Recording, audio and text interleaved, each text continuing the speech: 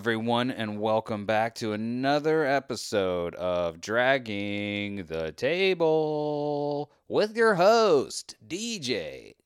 Come on out and give the people what they want. Turns off recording device. That's right, this is all about giving you the opposite of what you want. Because this show will never go away unless it does. Am I the only one that has trouble staying motivated on stuff that you theoretically like? I cannot tell you. I don't know why. I don't know why that is. I am very big on starting things that I am super into, and then once I start doing it and kind of do it, I will kind of do most things, but it is very rare for me to continue on. I am the king of starting things and not doing anything with it, or just being like, just having a, I think I'm going to call it the graveyard of, I was going to say of bad ideas, but a lot of them aren't bad ideas. It's just a graveyard of ideas. And because it's all like, I don't know, like maybe I do want to do this stuff one day. Like I bought a model. I bought a balsa wood model of some kind of a fighter plane from one of the world wars, or maybe a different war. I don't know. I think it's a Corsair. I don't even remember. All I know is I built the fuselage out of balsa wood, and I was like, wow, that looks like a real plain fuselage. And I built the wings, and I was like, those look like wings. And then it came time to put those two together, and I was like, I've probably got better stuff to do than this. And it sat there, and I think I eventually threw it away.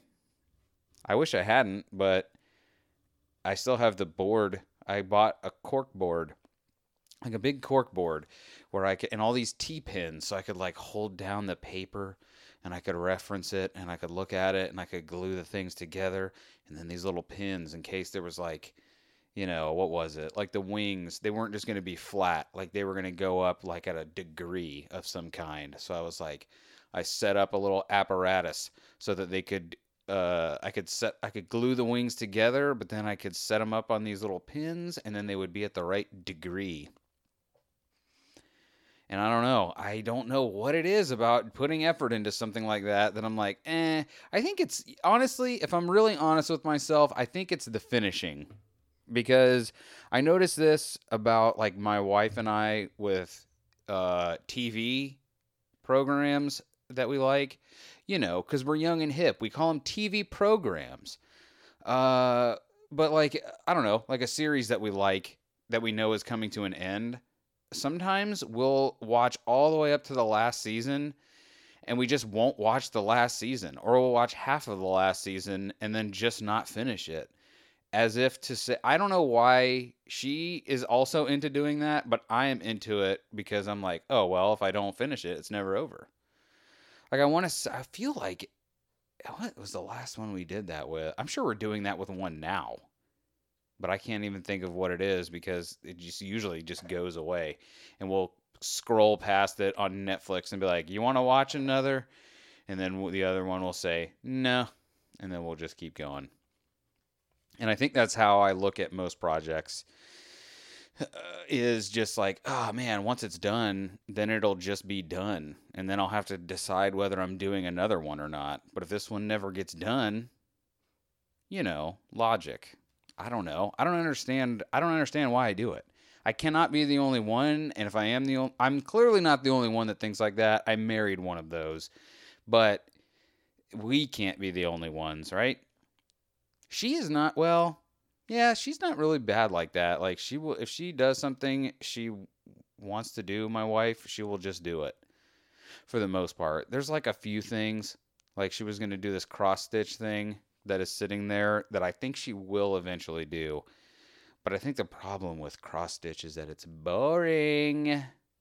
By the way, cross stitching is boring, but I follow this lady, I assume it's a lady because I'm sexist, called the Singing Poo on Instagram, and she does these things where it's like a cross stitch.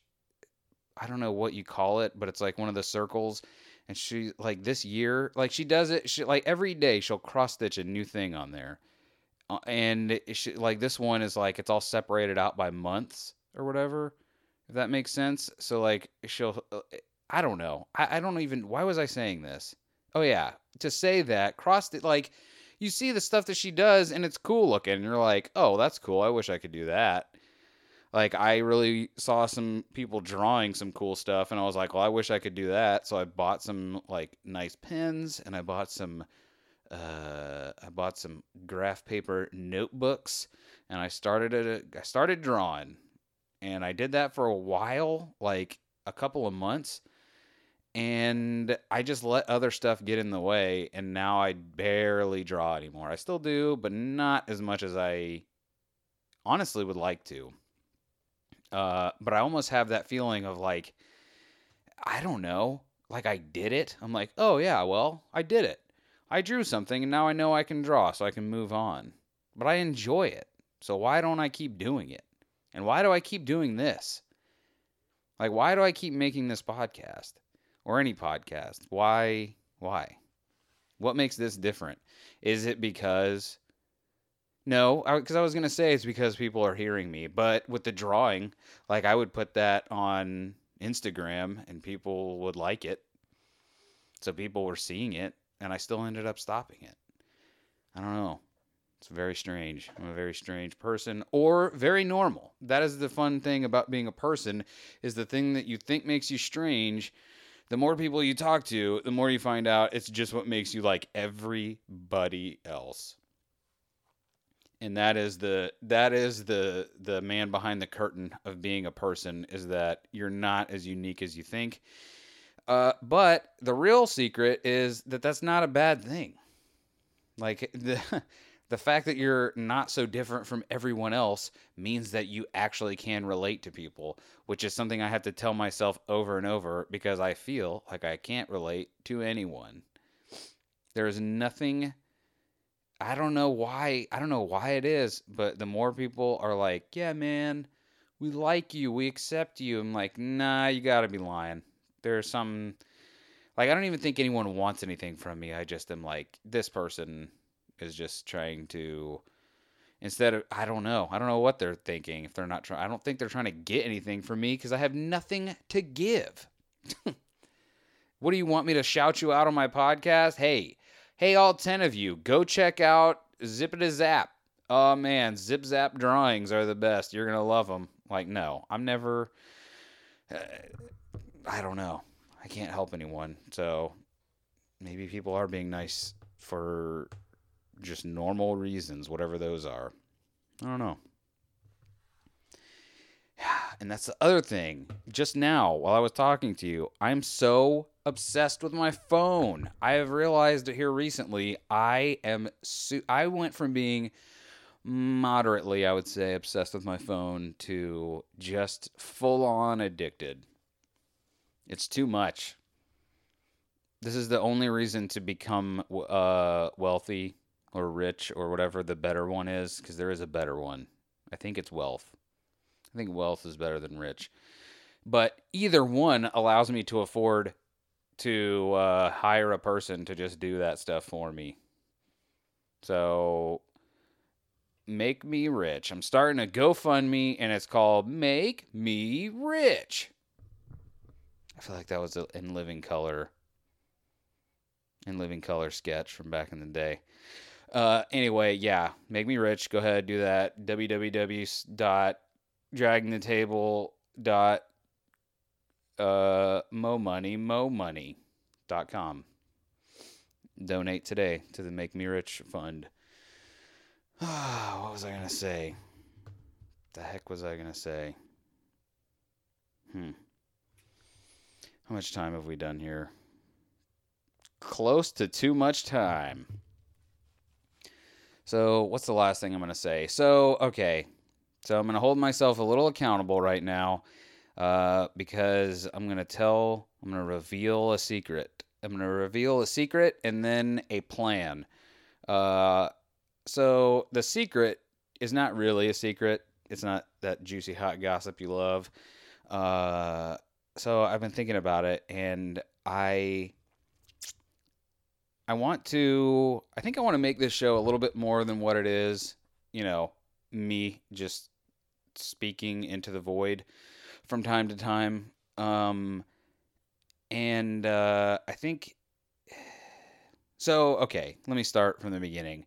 So the show name, Dragging the Table, I never really explained where I got that name from because it just didn't seem important at the time, and I wasn't embarrassed of it, but I was just it made no difference to the show at all. But I was having some, I don't know, I was thinking about the show. I was talking to a buddy about it, and so the reason I named the show Dragging the Table is because if you remember the movie, and if you don't remember or haven't seen it, the movie Men in Black, there is a moment where Agent J, I don't know what his name was before he was Agent J, but our old friend Billy Smith was he headed into the Men in Black offices that he didn't. I don't think he knew it was the Men in Black yet. Did he? I know he had a card that just said Men in Black on it, so maybe he did know. Or no, maybe it just said K. Anyway, clearly that wasn't the part that stuck with me. The part that stuck with me from that movie was when he first went to the headquarters and was with the other recruits, and they were like, "We're only gonna pick one of you, and so beware, whatever." But they were to the point where they were taking the written exam, and they were all just sitting in chairs, and they gave him the little pamphlet to write in and a pencil, but they had nothing to write on, so they're like writing on their knees. They're trying to like put it up against the chair to try and fill in the bubbles or write whatever it is. I don't know, but in the room that these 5 or 6 people are in, including your old pal Billy Smith, there's a table in the middle, and he just walks over to it and starts dragging it over to his chair, and it's super loud, and everyone stops what they're doing, and they're looking at him like in almost like half disgust, half confusion. And he brings the table to his chair, and he starts like, and he sets his test on there, and he starts writing, and he looks up, and everybody's looking at him, and he's like, "Y'all want to get in on this?" And they all just continue to look at him like he's stupid. And that scene stuck with me in a way that I didn't even realize why, I think, for a long time. And I think to me that scene ended up meaning, you have to think outside the box, and you have to think out. Well, clearly you don't have to think outside the box, but thinking outside the box sometimes will mean that you're going to have to risk embarrassing yourself, and people can either come along for the ride or not. Because who knows? Maybe they would have picked 2 people if someone had been like, "Oh, that was a good idea. I'm going to go over with this guy over here and write on this table." Like, who knows? Like, you just never know. But when you see someone doing something like that, or doing something that is outside the norm, that's the reaction is, what are they doing? Ugh. They didn't tell us we could use the table. What does that guy think he's doing? And so I think that was a really good thing to take away from that scene. I don't know what they meant for that scene to be, but that's what I got from it. And so the thing that was the secret. The plan for the show that will change it slightly is I want to try and, like, maybe once a month highlight someone that I think personally is like has dragged the table. I